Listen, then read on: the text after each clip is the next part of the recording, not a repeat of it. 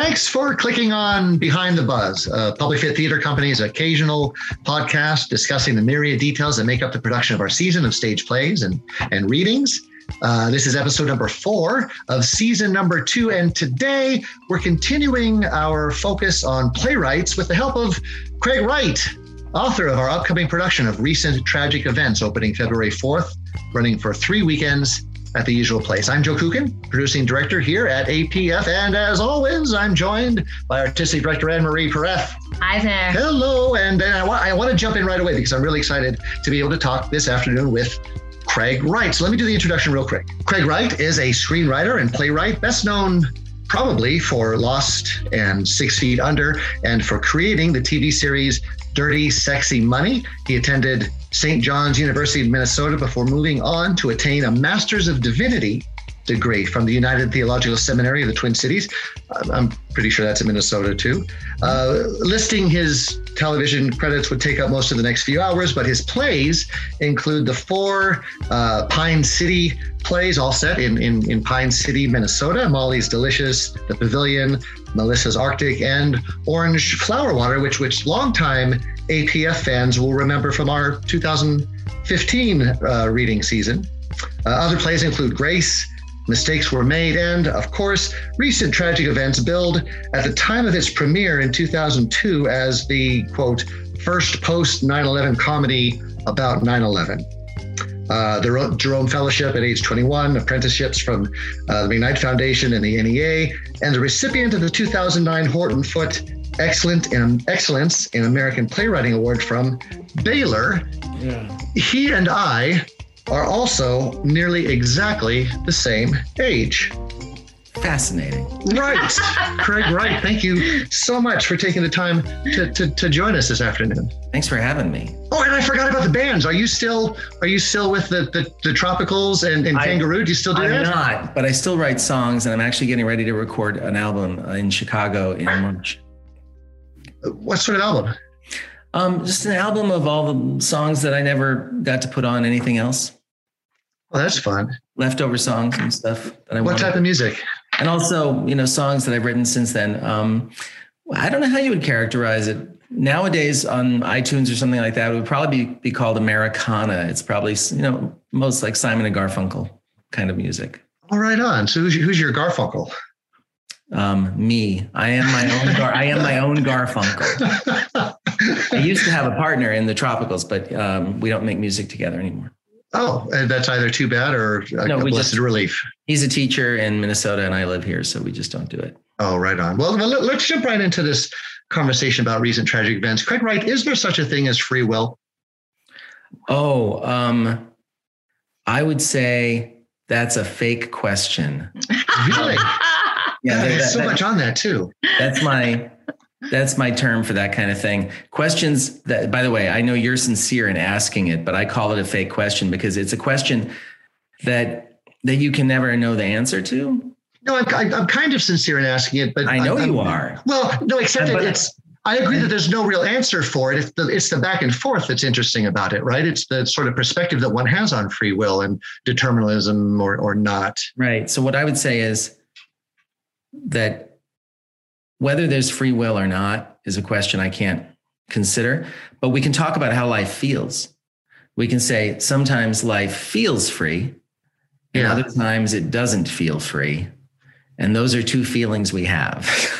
and that's the most I can commit to it. I think, Recent Tragic Events talks a lot and dwells a lot upon determinism. Right. Because at the time, my feeling was I was very annoyed with, like the character Ron, I was really annoyed with how surprised everybody was that this had happened when it seemed like such a fait accompli. It was just a question of when something like this would happen. Yeah.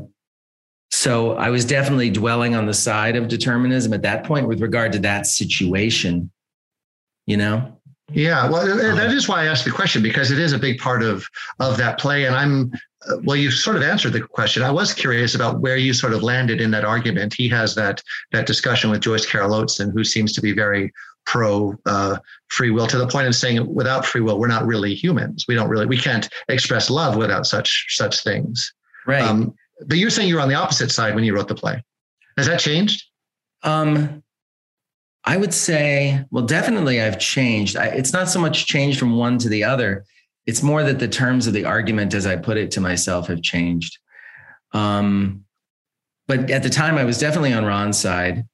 But, most of the time with my plays, I used to, in the past anyway, I would usually start out a play with a negative formulation, something I was angry about or upset about. And then by the end, I discovered I had to find something to affirm. And that was an honest search for me. Like, I go as far as I can. I think, okay, well, what is there left to say good things about if all this is true? And I really feel like more than any, Recent Tragic Events is my favorite play of all the plays I've written. Oh, is that true? Oh, yeah. And to me, the quintessence of why I love it is the ending where Ron wants to shut off the TV, but doesn't want to do it because the stage manager has said he has to. And so he's caught between his freedom and the destiny are the same. And what do you do then? Yeah. How do you manifest your freedom when your free will and the rules of the game both dictate that you do the same thing? You're stuck. Yeah. And that feels like such a perfect moment to me. It's such a perfect effigy, so to speak, of a problem we feel inside us that I just love it.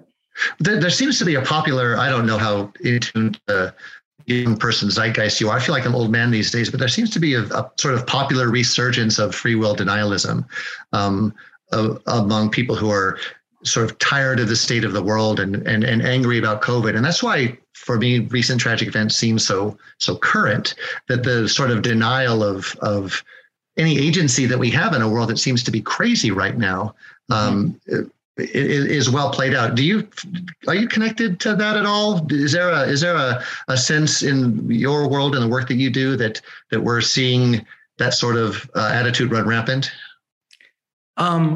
I think what a lot of people are feeling, or what I'm seeing, is a lot of what people felt that day on 9/11 and the day after, which is a sense of unreality, a sense of topsy-turviness about this can't be real. This can't be happening. Like, how can everything be so crazy and impossible?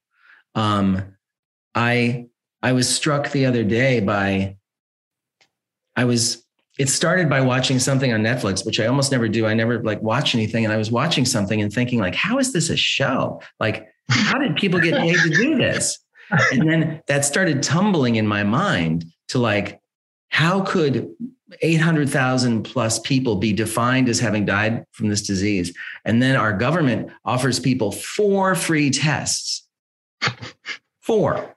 Yeah. And then the New York Times runs an op-ed piece saying, we don't understand why the Biden presidency is so disappointing. And I'm like, I don't even have to pick a side here. It's just nuts. Yeah. It's crazy. And then you tell me that the Republicans can gerrymander districts at the disadvantage of Democrats, and Democrats can't do anything about it. And Putin wants to invade the Ukraine, and we're not going to do anything about that. There's no firm place to stand on anything. I don't know where the reality is to put my foot on so I can kick with the other leg. And I think a lot of people are feeling that. And so I think when people watch the play and remember what it felt like that day, I think they'll resonate very much with how they felt right before they walked in the theater. Well, that's why I actually chose the play for the season, because we read the play during lockdown, and you talk about the new American way in the text. And I felt we're experiencing the new American way right now. We're having, and I do feel a sense of dread and a sense of feeling out of control, much like people felt during 9/11. But I don't want to talk about COVID anymore. I'm so tired of talking about COVID. But I do want to talk about my personal feelings about living through this situation. But I'm so inundated with all of this chaos and unreality that I can't even imagine going to a play that directly discusses COVID, but I want to have that feeling of catharsis with people in the theater. And I feel like your play does that without directly hitting us over the head with the COVID talk. Recent Tragic Events is almost the perfect play for that sort of release in this time. I think I'm really glad to hear that it's your favorite. Not that I have a horse in that race, but. Well, to go back to what you said, when you asked me whether I feel that there's a strong will towards determinism, so to speak, in the culture, if we switch the words a little bit, I can agree with you, which is to say, I think people feel like a lot of things, they've had to recognize now that a lot of things are beyond their control. Yeah. Mm-hmm. And that's definitely in the air. That, wow, like I'm not in control of my life completely. Does that, I want to get a little wonky here for a second. Does that encourage you and sort of prod you towards writing? You got very animated in talking about that horrible Netflix show, which I really want to put you on the spot to name, but I won't do. But does it sort of move you in the direction of wanting to get some of this stuff down on paper and create another perspective? Well, yeah. I mean, I'm working on a play right now that is very, very, you would never guess that it's about that. Yeah. Like I always have this habit of writing at such a oblique angle from what people think I'm doing. Like I was commissioned by Hartford Stage to write a play about Jesus. And I wrote a play called The Unseen, which is about two guys in two adjacent cells who are tortured all the time. Yeah. They both have a theory. They both have a theory about whoever's in the middle between them. And when I turned it in, they said, like, we told you to write a play about Jesus. And I'm like, I did. He's the third character in the middle. The third dude. And so I am working on a play where the main point of the play really is, but in a hopeful way, you don't know what story you're in. You can think you know what story you're in life, but you don't. And if you're depressed and you feel like, oh my God, my story is a tragedy, you can, if you just stick around long enough, it might turn out to be something else. And so that's very interesting to me right now, is that you don't know what story you're in. I want to ask you a little bit about that, not specifically, because I'm sure you want to keep those details pretty close to the vest, but I'm curious about you don't know what sort of story you're in. It seems like a fun bit of theatrics, and you seem attracted to theatrics. I mean, specifically the coin flip, the fake coin flip. And I should say to everyone out there listening, there will be some spoilers here about recent tragic events. So tune out if you don't want to know all the complete ins and outs, but the coin flip in recent tragic events, and the sort of breaking of the fourth wall with the fake stage manager reading from the script, and the hand puppet. And another play, one of my favorites, actually, Grace, the first 3 minutes of which is literally a murder in reverse.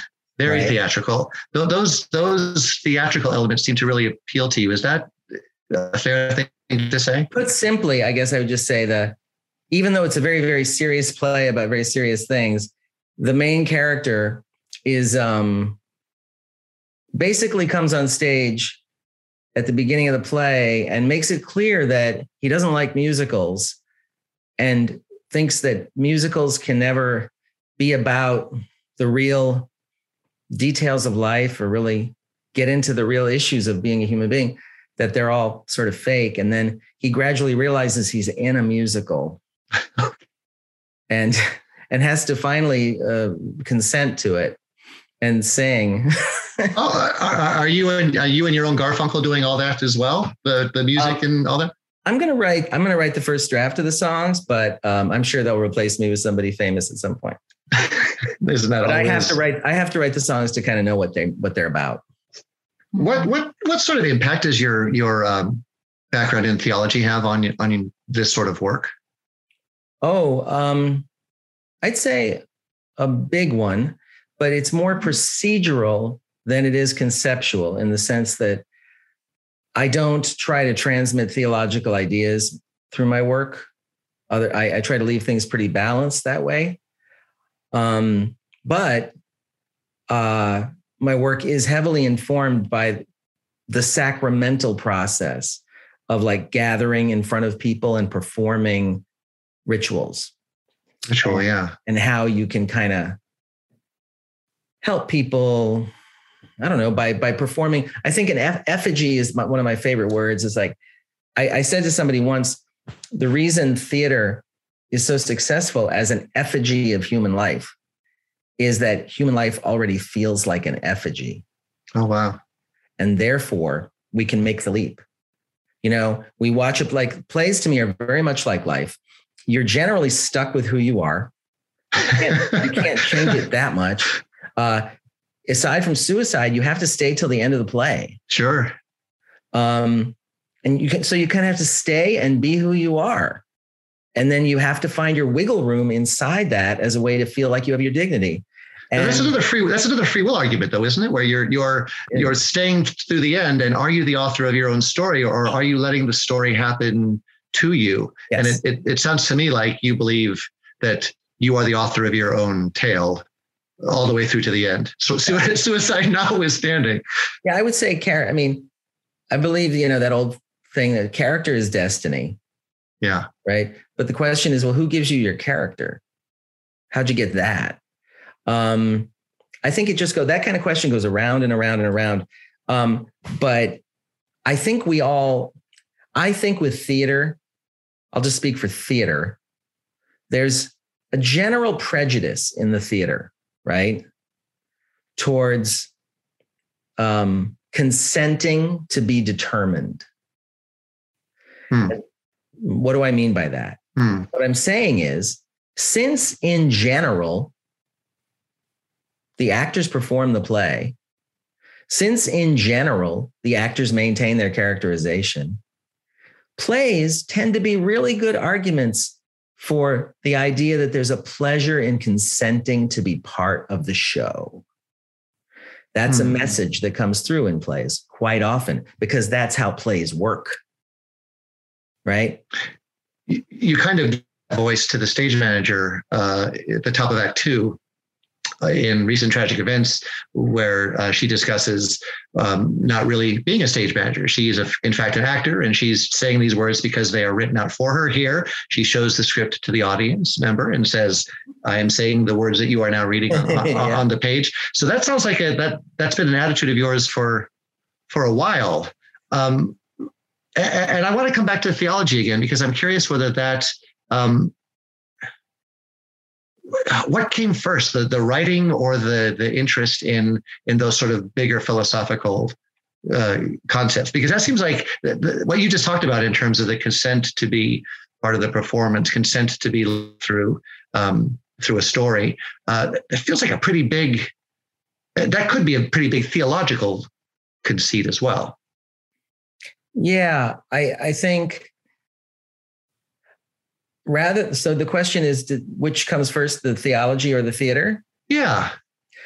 I would say the theater, because, I remember I was in 8th grade and somebody asked me to try out for the Fantastics, and I played the boy in the Fantastics in 8th grade. And can you sing that role? You have the range for that? Maybe then I could in 8th grade. But even as a child, a little boy, my house when I was like 5 years old, there was Jesus Christ Superstar, Hair, and Joseph, the Amazing Technicolor Dreamcoat. That was what I listened to. And so I was into those things before I ever had a inkling about theology or philosophy. So I would say first comes theater, and then the rest. I mean, I think religion is just a glorified form of theater anyway. Oh, expand on that. We all of us theater nerds who ever took a 101 class know that the history of theater is certainly intertwined with the church and putting butts in seats and doing the passion plays and whatever. But it sounds like you're saying more than that. Yeah, I just mean that people gather to see something enacted. The Greek tragedies work that way. The Mass in the Catholic Church works that way. The people get together, they watch the thing happen, and everyone nods. They go, yeah, okay, good. Then they go home. Well, and participate in some ways too. I mean, I can't watch Star Wars and not hear Yoda say, "May the Force be with you," without sort of internally saying, "and also with you." That call and response thing, I don't know. It doesn't teach audiences the right behavior, I think, for most theater, but that's there too. That participatory nature of the whole thing.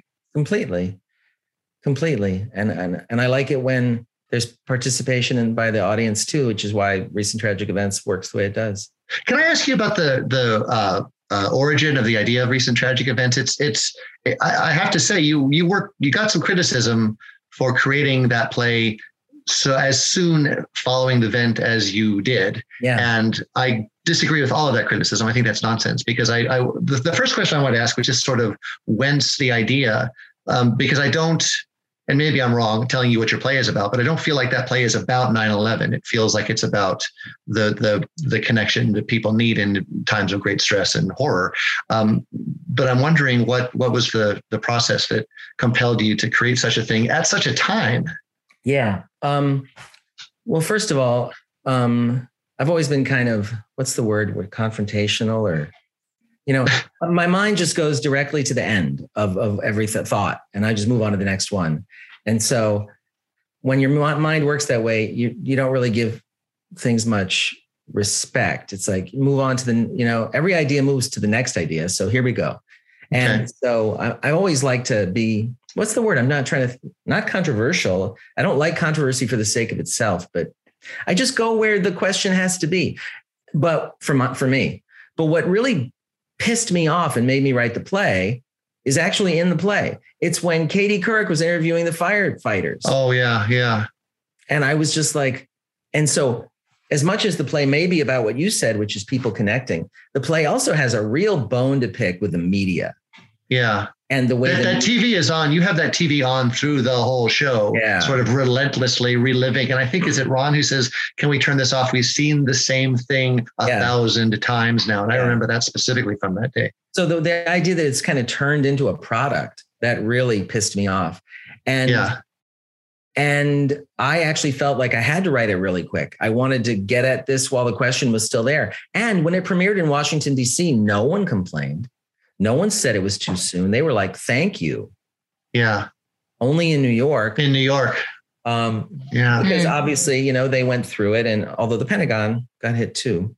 Mm-hmm. So, but in New York, they were very touchy about it. But that was what it was. Was that the extent of your personal reaction to 9/11? Certainly not. The irritation with the firefighter who claims, and in the play he says, they ask him, not with the firefighter, with Katie Couric. With Katie Couric, with the question being, how do you feel in this moment? What's it feel like sifting through the debris, looking for your brethren, and that ridiculous question? You had to have more of a personal reaction than just that. Well, I mean, I did, but I feel like, all of us have a job to do. And my job with regard to that was not to concentrate too much on those other feelings. Huh. It wasn't my job to write a play grieving those 5,000 plus people. That's someone else's job. My job was to use it to talk about this other thing. Also, because I happened to believe at the time that to try to write a play that was actually about it would have been the height of presumption. Sure. And really rude. Mm-hmm. So I try to make it clear that, like, this play we're relativizing this, and we're going to put it over there. It's just an example of something. We're going to really talk about this other thing. Right? We're going to talk about free will. We're going to talk about determinism. We're going to talk about interconnectedness. We're not going to talk as if we could dare to say, "Boy, how sad that those people died." No, duh. Of course it's sad. But I would never have dared to write that play. It would seem terrible. Do artists then have some responsibility to react to such events and to write about events? Is there does that make the best art if artists are sort of bear the responsibility to react to the events of the times? I will say this. I think that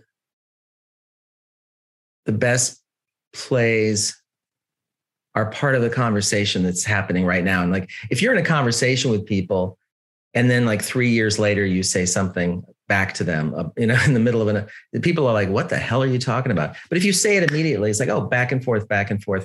And even a play like Waiting for Godot, which seems to sort of exist before time and be out of time, I don't think is out of time at all. And really is responding quite actively to the times in which it was written, and to the post-war and malaise. So I think it was a very political play in its own way. So I think it's good to be speaking to what's happening, but you can do it, as I said, as obliquely as you want to do it. Mm-hmm. Plays have to be reactive but not so, I guess. Well, I'm tired of being hit over the head with everything like I'm an idiot. I would rather there be more mystery and things be more provocative so that I have to sit and question and muse over a thing. So that's what I appreciate about the play as well. Well, thank you. I mean, thank you. I think a lot of plays, especially with the theater audience being what it is, a lot of plays are like inviting people to come and agree with something they already agree with. Mm-hmm. And that's a drag. Like, and it's you are confrontational. I mean, if you're looking to set yourself up right away as in conflict with an audience, that's a bit of a confrontation as a playwright. No, but I don't think it's much of a confrontation, because I think deep down, people actually want to be engaged. They want questions to be put before them. They want to be asked to think about things.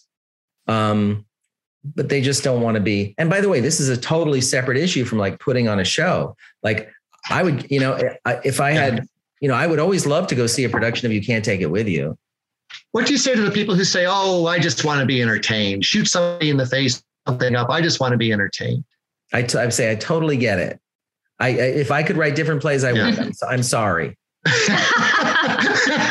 You don't think you got that one in you? You don't think you have the next Jason Bourne movie in you somewhere? Oh, well, no, certainly not that. Well, I have to tell our audience, I didn't put it in your bio, but you are the screenwriter for Mr. Peabody and Sherman. I am. Yeah.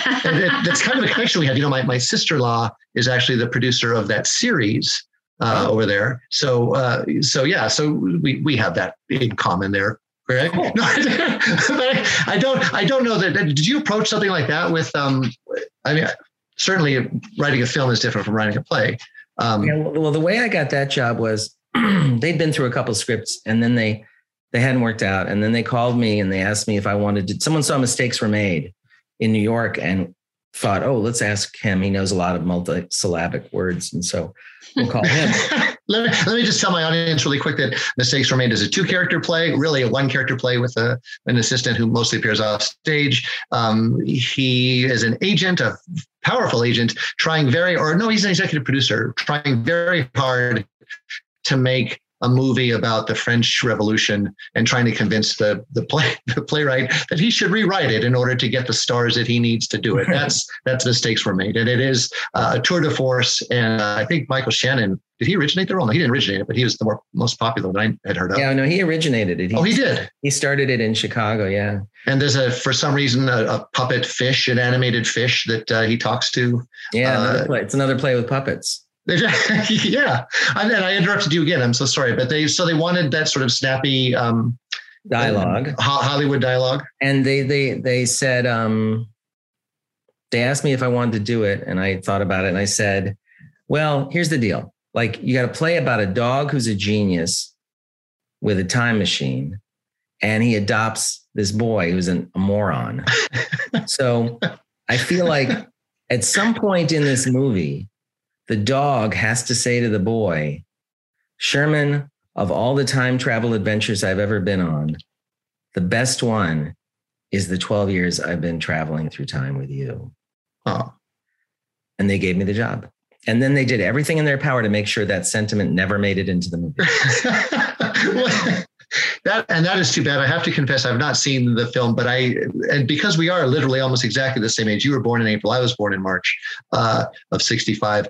I remember all of those vignettes, those cartoons of Rocky and Bullwinkle when I was a kid. The research for that film must have just been so much fun. It was. And if you see it, you'll get to see, I also got to continue my fascination with the French Revolution because the whole opening sequence is about the terror. Oh, wow. So what is that about? What is your fascination with the French Revolution? I love the French Revolution so much. Like, I wish I could write a mini series or something about it, but I don't speak French and it wouldn't make much sense. But, well, how has this not happened to Netflix yet? They're dying for content. And I can imagine that the series about the French Revolution would last at least 6 episodes. Yeah. I mean, dude, I would love to write it. I love the French Revolution. And it's like, as Felix says in Mistakes Were Made, talking about the French Revolution, he says something like, I just love the balls on those guys. They changed, to change the names of the months. Like, such balls. It's like, there was some Chinese, some leader in China in the 50s or 60s. Someone asked him what he thought about the French Revolution. And he said, I don't know. It's not over yet. Oh, and wow. I totally feel that way. What the French were trying to do was figure out what on earth is the foundation for ethics and society without God. And it's such a great question. And they proved how hard it was to figure out because they didn't. It was a mess. Yeah. But America is still, sort of flailing around inside this problem because America was founded as a Judeo-Christian nation, but with an ideal of secularism, with an ideal in which everybody gets to believe in everything, which eventually leads, by the way, to materialism. Because how can everyone believe in everything? You have to just start respecting everybody. Right? Mm-hmm. You're gonna stop theorizing about God and start talking about how do we respect each other, which I think is a great experiment.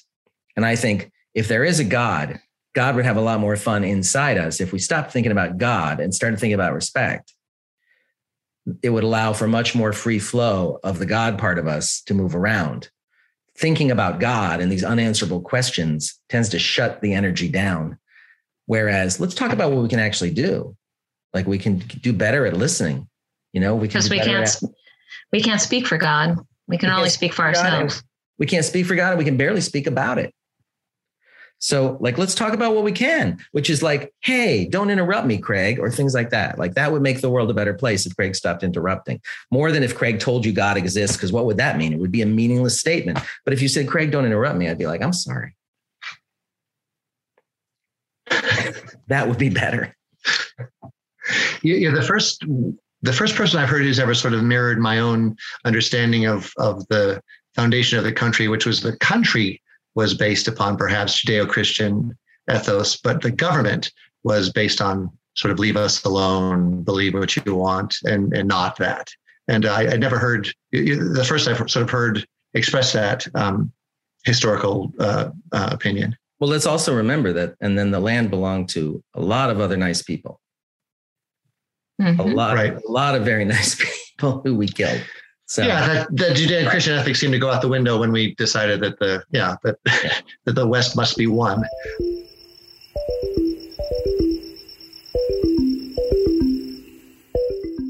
So what's coming up at A Public Fit? Our 2021-22 stage reading season continues with Diana Sun's Stop Kiss running for just one night on March 25th, and we'll conclude the readings this year with Will Arbery's Heroes of the Fourth Turning on June 24th and June 25th. As always, admission to the readings is free of charge, but we still recommend arriving a little bit early to the library just to take advantage of the best seating. APF will be returning to the main stage at our main stage, the usual place, with Craig Wright's ridiculously inventive Recent Tragic Events. It runs February 11th through the 20th, and our final main stage show, Things I Know to Be True by Andrew Bovell, opens April 1st and runs through April 25th. For more information and specific showtimes or to purchase tickets, please visit us online at apublicfit.org. Now, in keeping with the ongoing recommendations from our theatrical peers, as well as the CDC, the wearing of masks during these performances will be strictly enforced. We're doing our level best to make our audiences feel as safe and as comfortable as possible. If there's one thing we've learned in the past couple of years in these days of forced isolation and pandemic weirdness, we really do need these shared theatrical experiences, these emotional stories now more than ever. And I hope you'll join us. And thank you so much for your continued support.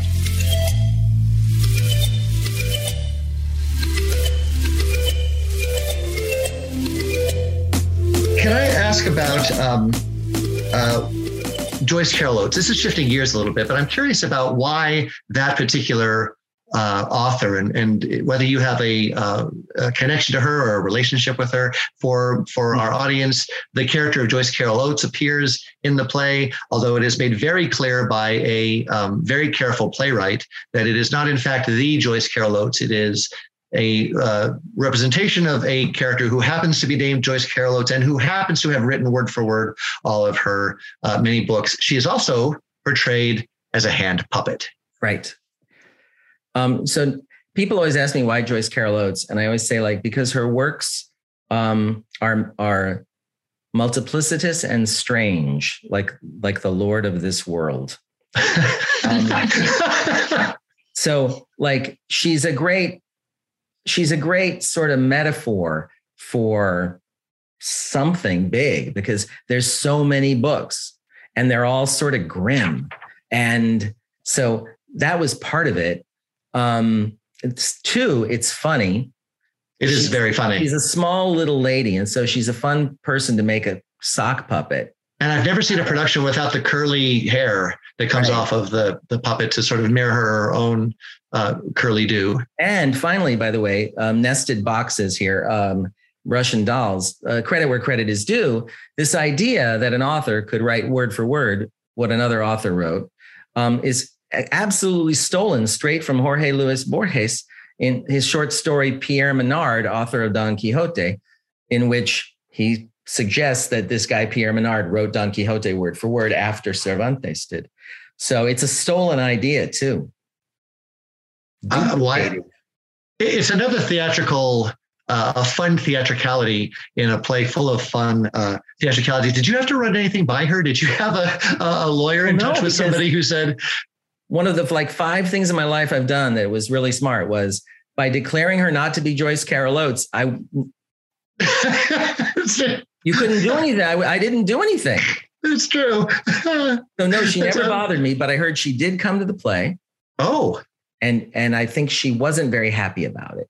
Oh. That surprises me, but I would have loved to have been there for that. Yeah. I wish I would have known why she wasn't happy. That's the real question. Are you curious? Why? Yeah. Are you curious about her reaction at all, or does that interest you? I don't know. I mean, honestly, I don't like it when someone calls me where I don't know how they got my number. So I totally feel for her. Right. Mm-hmm. So you say you're writing a play now. Are you still involved in well, obviously you're involved in theater. What are some of your favorite 21st century plays as we begin this new decade or this new century? I would say my favorite play of the 21st century is probably something called An Oak Tree. Okay. Who's the playwright? I can't remember his name, but he performed the play, and he came out, and he directed it too. He came out on stage at the beginning of the play, and he said, "Hi, I'm so-and-so. We're going to do this play in a little bit." And he pointed to someone in the audience who was a different person every night, usually an actor that you knew, and said, "So-and-so is here tonight. And they're going to do the play with me." Until an hour ago, they'd never seen the script, but they came an hour earlier. And so they learned some lines. Other times I'm going to tell them what to say by speaking into an earpiece that they're wearing. And other times I'm just going to tell them what to say right to their face, and then they'll do it. And then everyone says, "Okay, great. So let's start the play." And then he just shifts gears, and he starts talking as if he's a hypnotist in a bar. And he invites 10 volunteers up onto the stage. And the last one is that actor person that we've been warned is actually in the play. And he starts doing bar hypnotism tricks with these volunteers. And it works. People they cluck like chickens, and they do these things because that's what people do. And so already you're in a double reality where you know people are going along with it, but that's a perfect representation of what happens with bar hypnotism. Right. And then eventually he notices a weird vibe coming off of this other person and says, like, I'm sorry, but have we met before? Say, yes, we have. Yes, we have. Right. And it goes on. And you gradually see that the story is about how this bar hypnotist drove home drunk one night and killed this guy's daughter with his car. And this guy has come back to the bar tonight to confront him about it. Oh, wow. But it's all done in this weird way where a lot of times he's feeding the person their lines. And I just think it's transportive and magical and great. I mean, there are a couple plays that have recently been on Broadway where people have been, like, I think a lady lip syncs an interrogation I think people are getting into this now. I like to see the mechanics. It's like, how a couple of years ago, like 4 decades ago, I guess, people began to like seeing the rafters and the exposed brickwork and all that stuff. Yeah. In architecture. The brickwork and the brick wall in the back upstage. Yeah. So I like that in theater. Like, show me the mechanics of making it happen.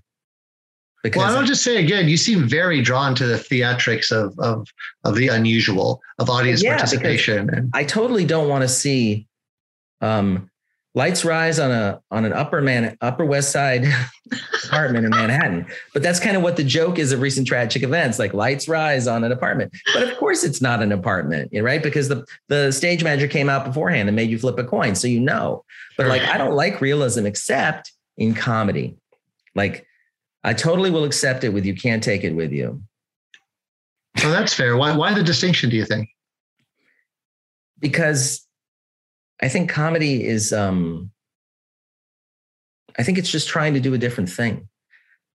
I wish I could write comedies. I can't. You don't feel that Recent Tragic Events is a comedy. It has some comedy. Very funny. Yeah. Oh yeah. Yeah. I mean, no, it's really funny. Whenever I think about that play, I think about Michael Escamilla playing Ron in the first production of it and telling Andrew that the way they drink wine in France is through a napkin. The towel. Through a towel. Yeah. Because that's how they do it in France. Yeah. To filter out the sulfates. Yeah. I love that. So yeah, I know my plays are funny, but I always am writing to try to say something. And I really admire these craftsmen who can just like make an object, lend me a tenor. Like I'll go see Lend Me a Tenor anytime. I just want to see silly things. I like silly things. Oh, by the way, one of my favorite plays in the world is Dogg's Hamlet, Cahoots, Macbeth. I've heard of it. I don't know anything about it. It's a Tom Stoppard play from way back when, but I really like that play a lot. What is it about it that appeals to you? The silliness? I assume it's silly because it's Tom Stoppard. Totally silly and totally, I don't know how to describe it. It's just, one of my favorite stories about a play ever is an actor friend of mine named Paul Sparks, who your listeners and your members have probably seen in TV a lot. He did a production of Rosencrantz and Guildenstern Are Dead many, many years ago. And 2 times early in the play, there were these long pauses. The director put in these long pauses, right? And then in the middle of the play, there's a speech about a box. And it's about like, if you were in a box, how would you know you're in a box? Mm-hmm. And so the director had already set up that there would be these long pauses, right? And so after the speech about the box, the actors just stopped and stood there. And they never went back to the play again. And the audience eventually just got mad and wow. You do like confrontation, Mr. Wright. You really do. So good. He said like people would spit at us, they'd yell at us. And they'd just have to stand there on the stage and wait because it's so perfect. Because the speech is about how would you know you're in a box? And it's like, well, here we are in this play. Like, can we leave? Can we just get up and go? I want to leave. Perfect. this may make sense. This may make sense to no one in the world but you, Craig Wright. But you remind me of Samuel Beckett, and because you brought up Godot earlier, I feel that the comparison is even more apt. There's a story about Beckett in one of his first forays into the theater with a brand new crew, and he has a stage direction in his play that says the door is imperceptibly ajar, and the stagehand would go up and he would sort of crack it open, and Beckett would call him over and say no, and he'd point to the script and say it is imperceptibly ajar, and then the stagehand would go up and then try and shut it again, and Beckett would call him over and point to the stage direction that says no, it's imperceptibly ajar, and each time making him make these adjustments until it was the way that he wanted it to be. You strike me as that same sort of personality. A persnickety bitch? No, not at all. Someone who enjoys the silliness and the silliness and the profundity can coexist. I totally agree with that. I would never want to do that to someone with less power than me, but yes. I forget that. Yes, we are woke, and that is a fair thing to remind me of. We are well at the time that you have promised to give us. I want to thank you so much for this conversation. Is there anything that you would like to plug moving forward? I don't know. Do you have a vlog or a blog or a play that's coming up or a TV series that needs more viewers?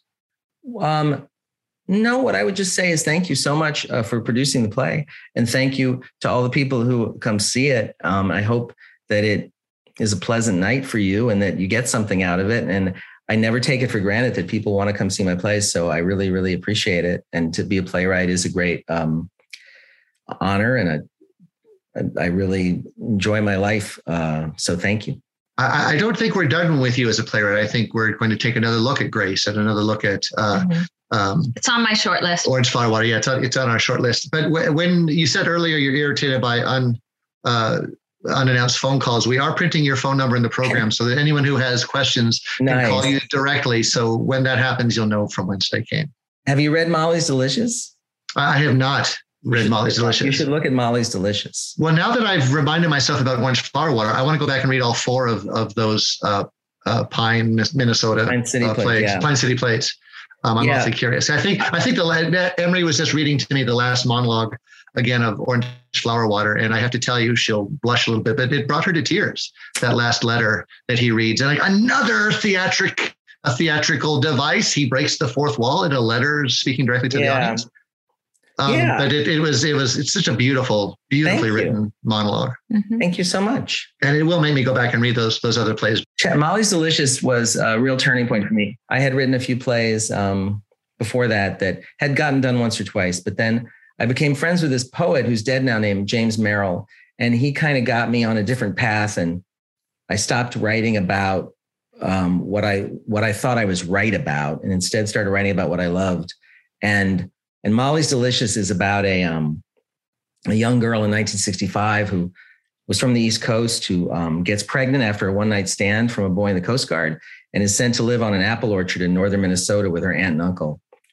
And she insists that the boy from the Coast Guard is going to come back from Vietnam and marry her, but he never responds to her letters. And this young mortician shows up early in the play because he's seen her in town and he wants to marry her because he's in love with her.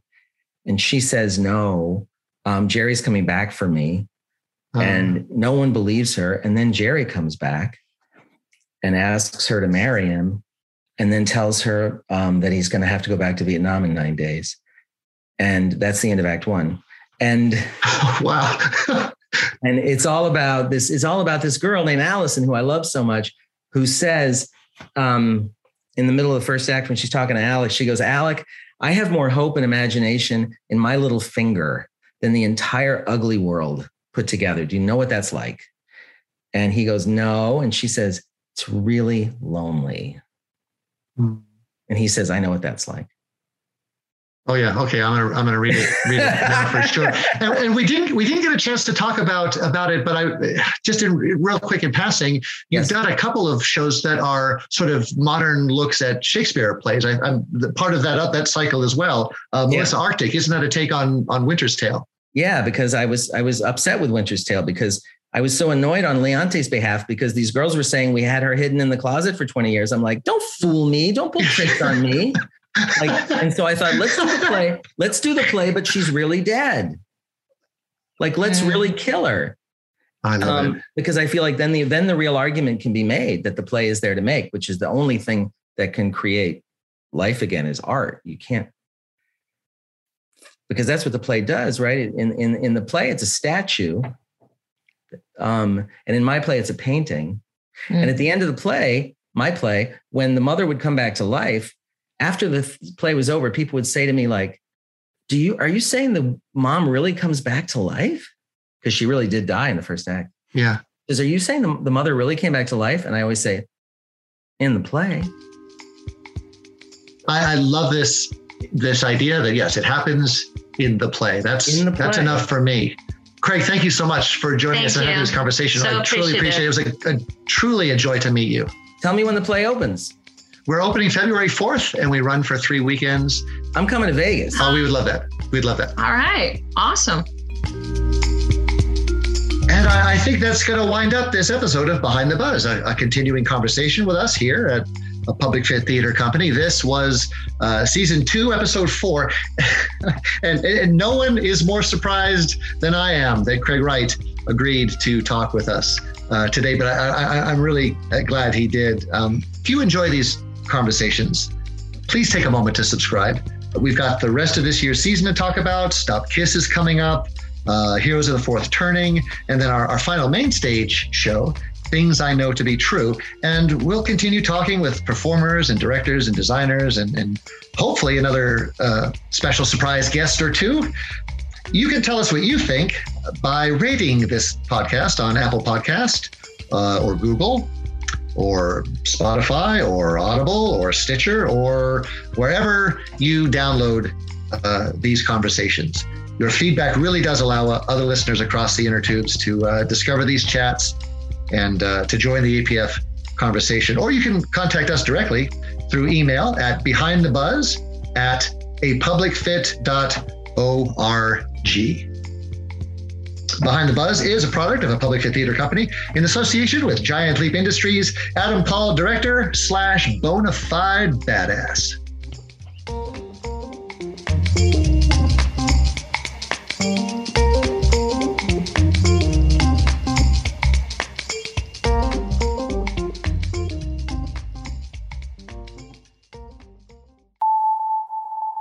Production of Giant Leap Industries.